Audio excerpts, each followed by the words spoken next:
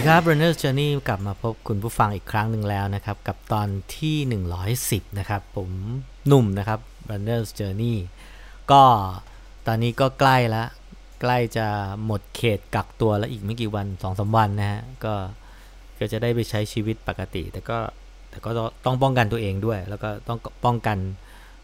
ไม่ให้ตัวเองไปอยู่ในความเสี่ยงอีกครั้งหนึ่งนะฮะแต่ว่าก็มีเหตุจะต้องเดินทาง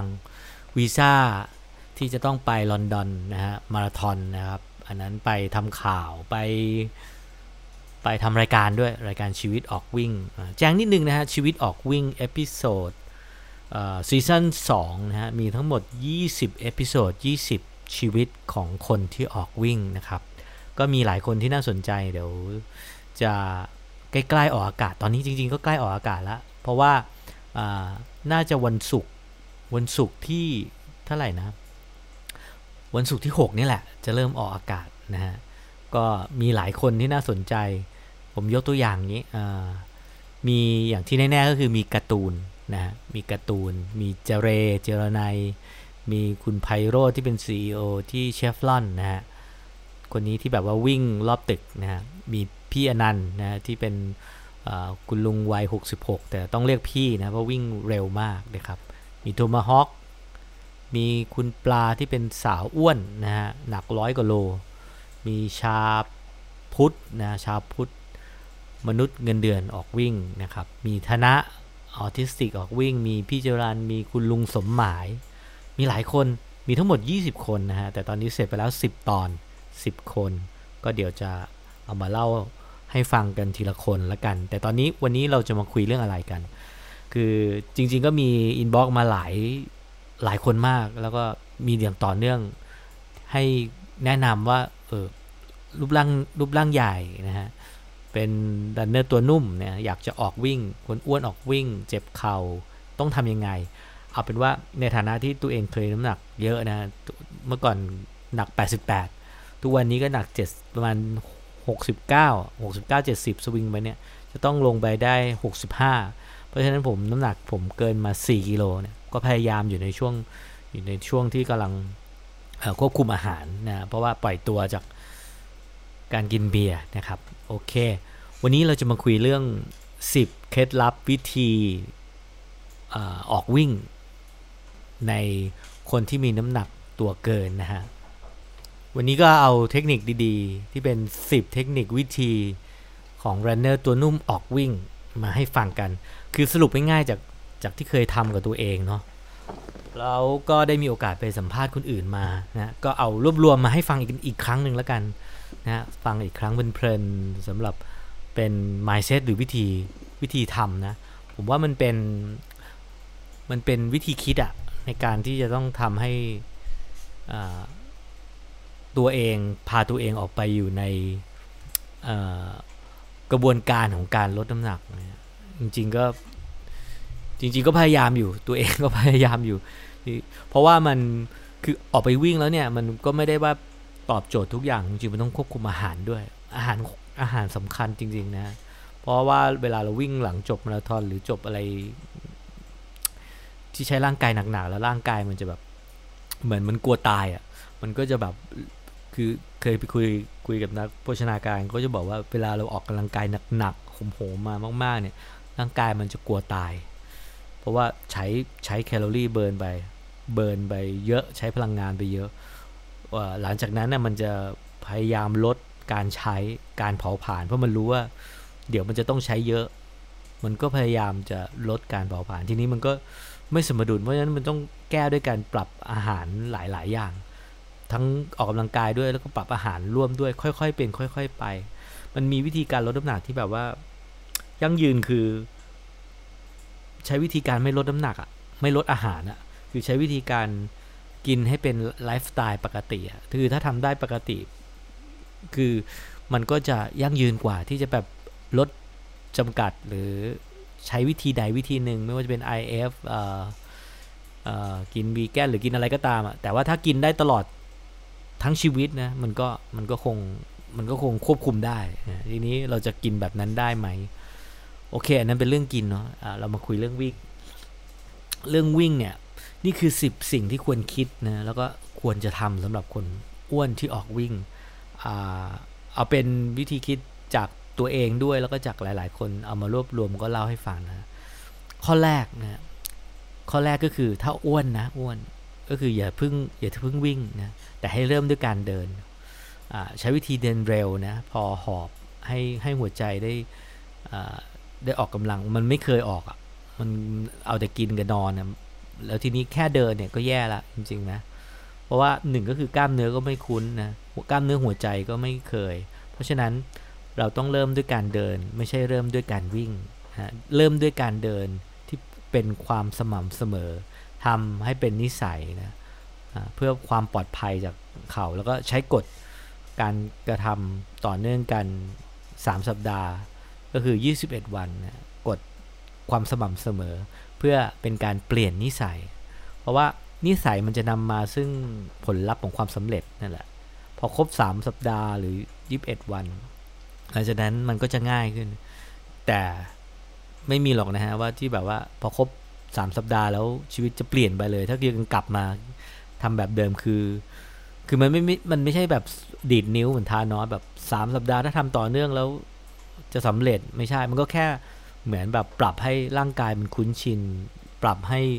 ชีวิตมันคุ้นชินกับนิสัยแบบใหม่ก็คือตื่นเช้าออกมาเดินนะฮะเดินนะฮะอันดับแรกเดินอย่าเพิ่งวิ่งอย่างที่2เนี่ยคือความเครียดคือความเครียดเนี่ยมันทำให้เราอ้วนด้วยนะมันให้เริ่มด้วยความสุขนะด้วยการรักตัวเองเนาะทำให้คิดด้วยว่าเรากำลังทำในสิ่งที่ทำเพื่อตัวเองนะไม่ต้องกังวลว่าจะต้องเดินวันละกี่นาทีด้วยความเร็วเท่าไหร่อันนี้มันอยู่ที่พื้นฐานของแต่ละคนเลยช่วงแรกอย่าไปกดดันตัวเองอย่าทำให้ตัวเองเครียดหัวใจของการออกกำลังกายคือมันต้องขยับร่างกายให้ต่อเนื่องให้มันหัวใจมันเต้นในระดับที่แบบโซน2หรือแบบให้มันโซน2เพื่อดีต่อสุขภาพนะก็คือให้หัวใจมันเต้นประมาณ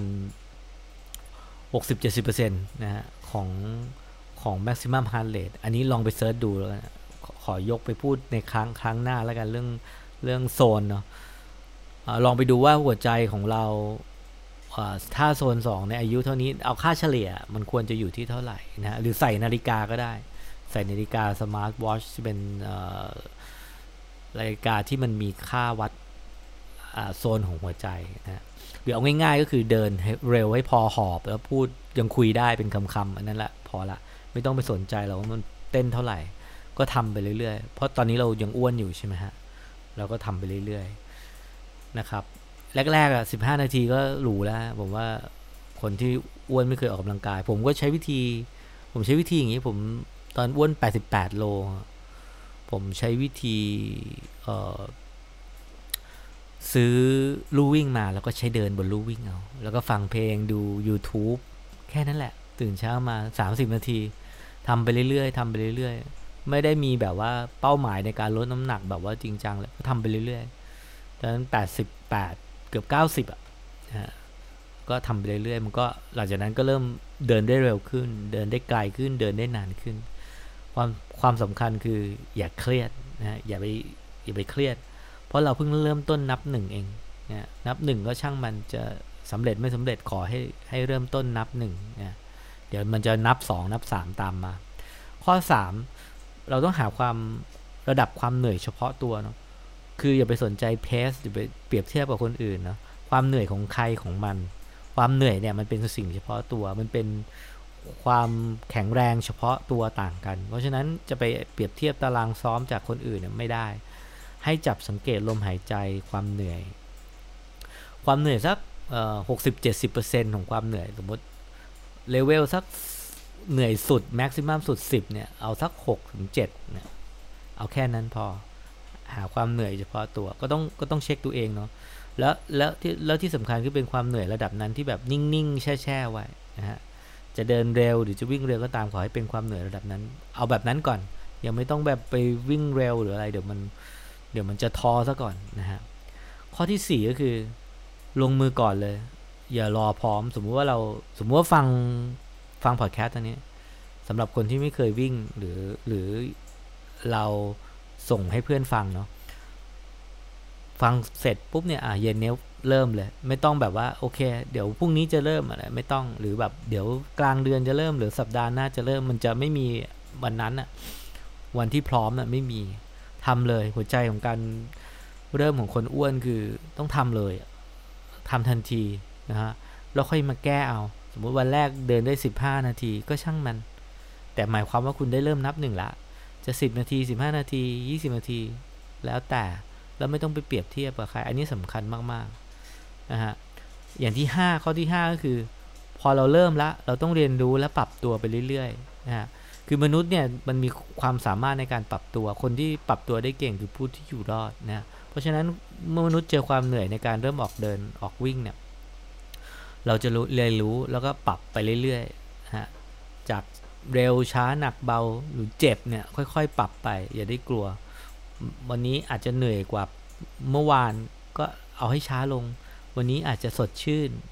ก็เอาให้เร็วขึ้นวิ่งเร็วขึ้นเดินเร็วขึ้นก็ต้องเรียนรู้ปรับตัวกันไปนะฮะเรียนรู้และปรับตัวตามความเหนื่อยเนาะเดินไปสักสัปดาห์หนึ่งเราจะหาจังหวะของตัวเองให้ได้ละไม่ต้องไปฟังใครไม่ต้องไปอะไรฟังใจตัวเองฟังความเหนื่อยตัวเองข้อ6อย่าใจร้อนหรือร้องหาผลงานอย่าไปชั่งน้ำหนักแล้วแบบโอ้โหต้องลงคืออย่างกรุงโรมมันไม่ได้สร้างเสร็จในวันเดียวการเบิร์นไขมันก็เช่นกันทุกอย่างมันมีขั้นตอนเวลาเรากินกว่าจะอ้วนขนาดนี้ได้เนี่ยมันใช้เวลาไม่ใช่แต่ว่ามันพริบตาเดียวเนาะความสุขเนาะมันแป๊บเดียวกินแป๊บเดียวจริงๆก็กินนานแหละ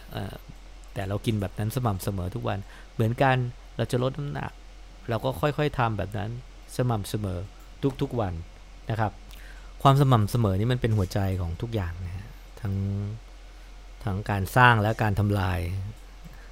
อย่างเราทำลายตัวเองทำร้ายตัวเองมันสะสมมาค่อยๆสะสมมาการสร้างการ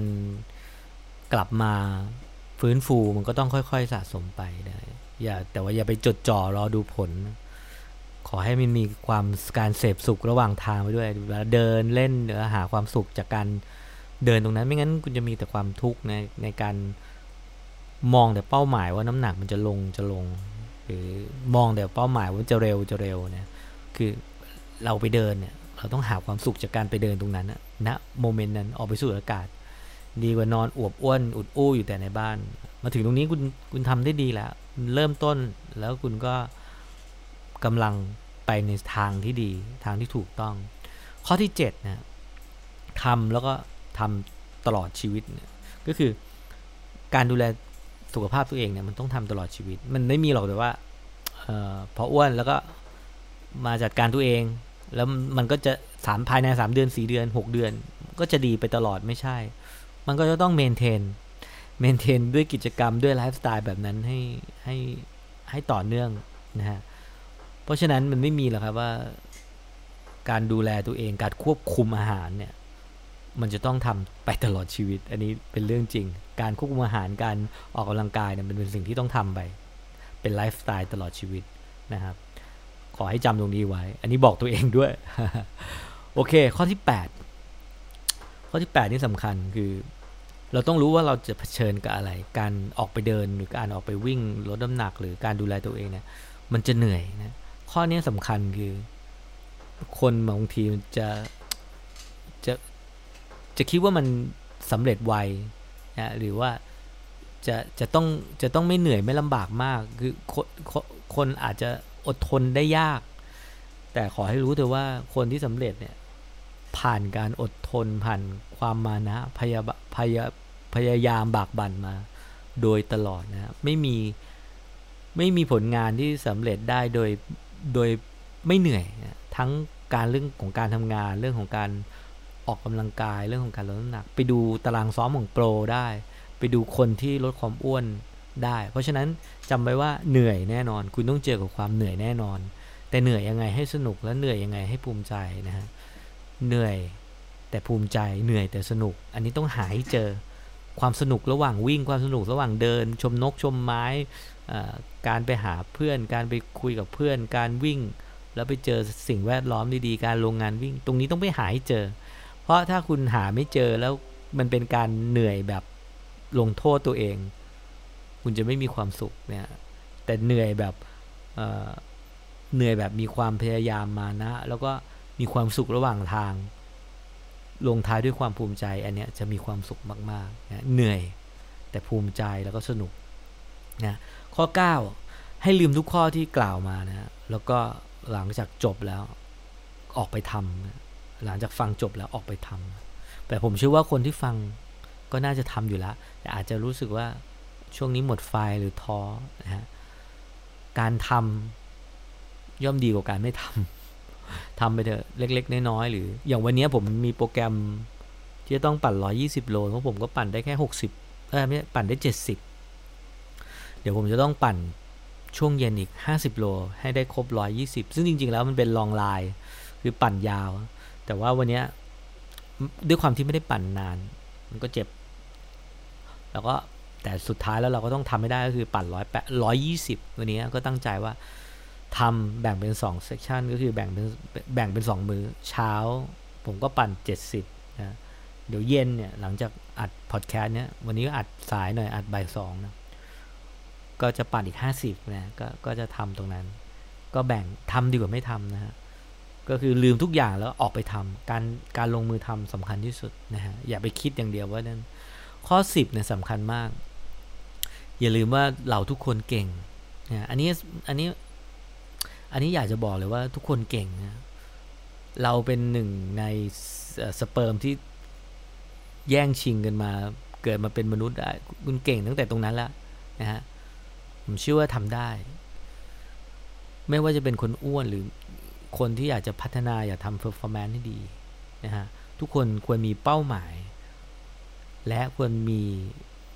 กลยุทธ์เนาะมีเป้าหมายและมีกลยุทธ์มีการลงมือทำนะและ3 สิ่ง 3-4 สิ่งนั้นต้องประกอบร่างกันและพามันไปด้วยความเชื่อที่ว่าเราทำได้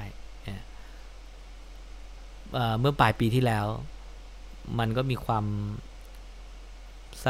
เมื่อกลางปีที่แล้วเนาะมันก็มีความแบบพยายาม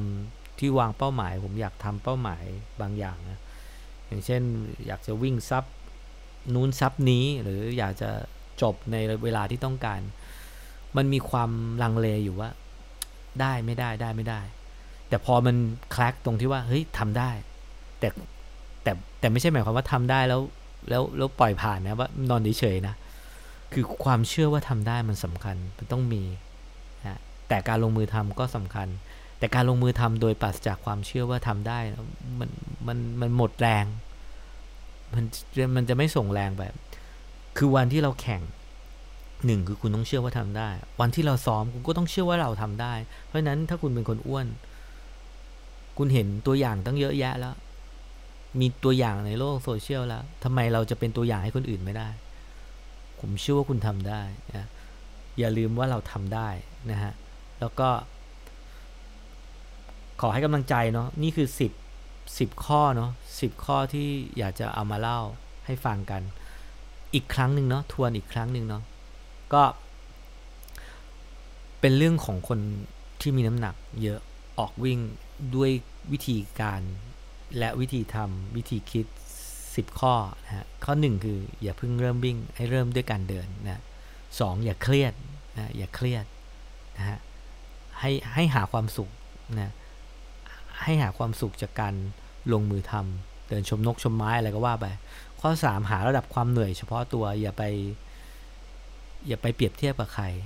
ความเหนื่อยเฉพาะตัวมันจะทำให้เราไปได้เรื่อยๆบางคนจะบอกว่าวิ่งเท่านี้เหนื่อยแล้วหมดแรงเพราะฉะนั้นอาจจะต้องลดความเร็วลงนะหรือ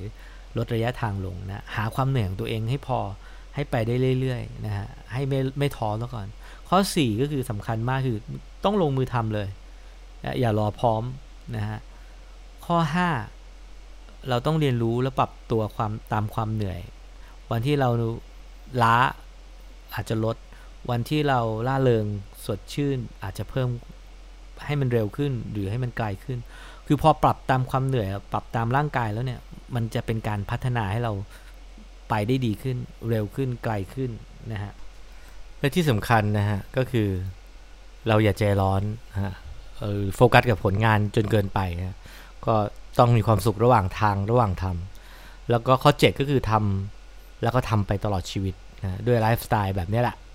นะฮะเมื่อปรับแก้แล้วก็ใช้วิธีการแบบนี้ไป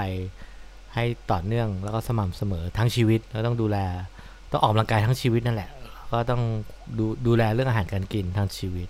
แล้วก็ข้อ8ก็คือจำไว้ว่ามันจะเหนื่อยนะฮะแต่มันก็จะภูมิใจส่วนข้อ10ก็คืออย่าไปคิดเยอะนะฮะลืมทุกข้อที่กล่าวมาแล้วก็ลุกไปทำได้แล้วนะฟังจบก็ไปทำเลยนะครับข้อ10อย่าลืมว่าเราเนี่ยเป็นคนเก่งทุกคนนะแล้วก็ผมเชื่อว่าคุณทำได้นะอันนี้ก็ให้กำลังใจ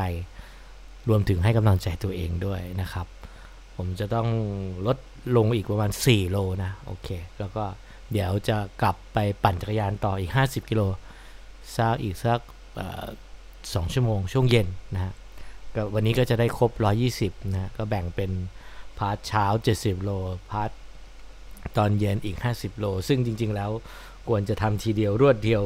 120โลตอนนี้กำลังเข้าโปรแกรมไตรนะฮะหลังจากเจเลมาสักพักหนึ่งให้เจเลช่วยมาดูเรื่องการซ้อมปีนี้กะจะเอาซับ12ให้ได้นะไม่รู้ว่าจะได้ไปไหมแล้วก็วันอังคารพรุ่งนี้วันนี้วันจันทร์ใช่ไหมวันอังคารพรุ่งนี้มีวิ่ง10โลเนาะว่าก็วันพุธมีว่ายน้ำมีปั่นจักรยานแล้วก็วิ่งแล้วก็วันเสาร์นี้ปั่น70โลวันอาทิตย์นี้ปั่น90โลอันเนี้ยเดี๋ยววันหลังจะแชร์เรื่องตารางซ้อมไตรกีฬาให้ดูกันเนาะว่าจะต้องทำอะไรบ้างนะฮะแล้วเดี๋ยวเจอกันใหม่นะในตอนหน้าตอนนี้ตอน EP 110ละขอให้มีความสุขกับการวิ่งเนาะแล้วก็พอดแคสต์วันนี้น่าจะเป็นเรื่องเกี่ยวกับการให้กำลังใจเรื่องของวิธีคิดมากกว่าวิธีทำเนาะวิธีคิดนะโอเคขอให้มีความสุขกับการวิ่งทุกคนนะครับแล้วก็ Runner Journey จะกลับมาพบกันใหม่ตอนหน้าสวัสดีครับ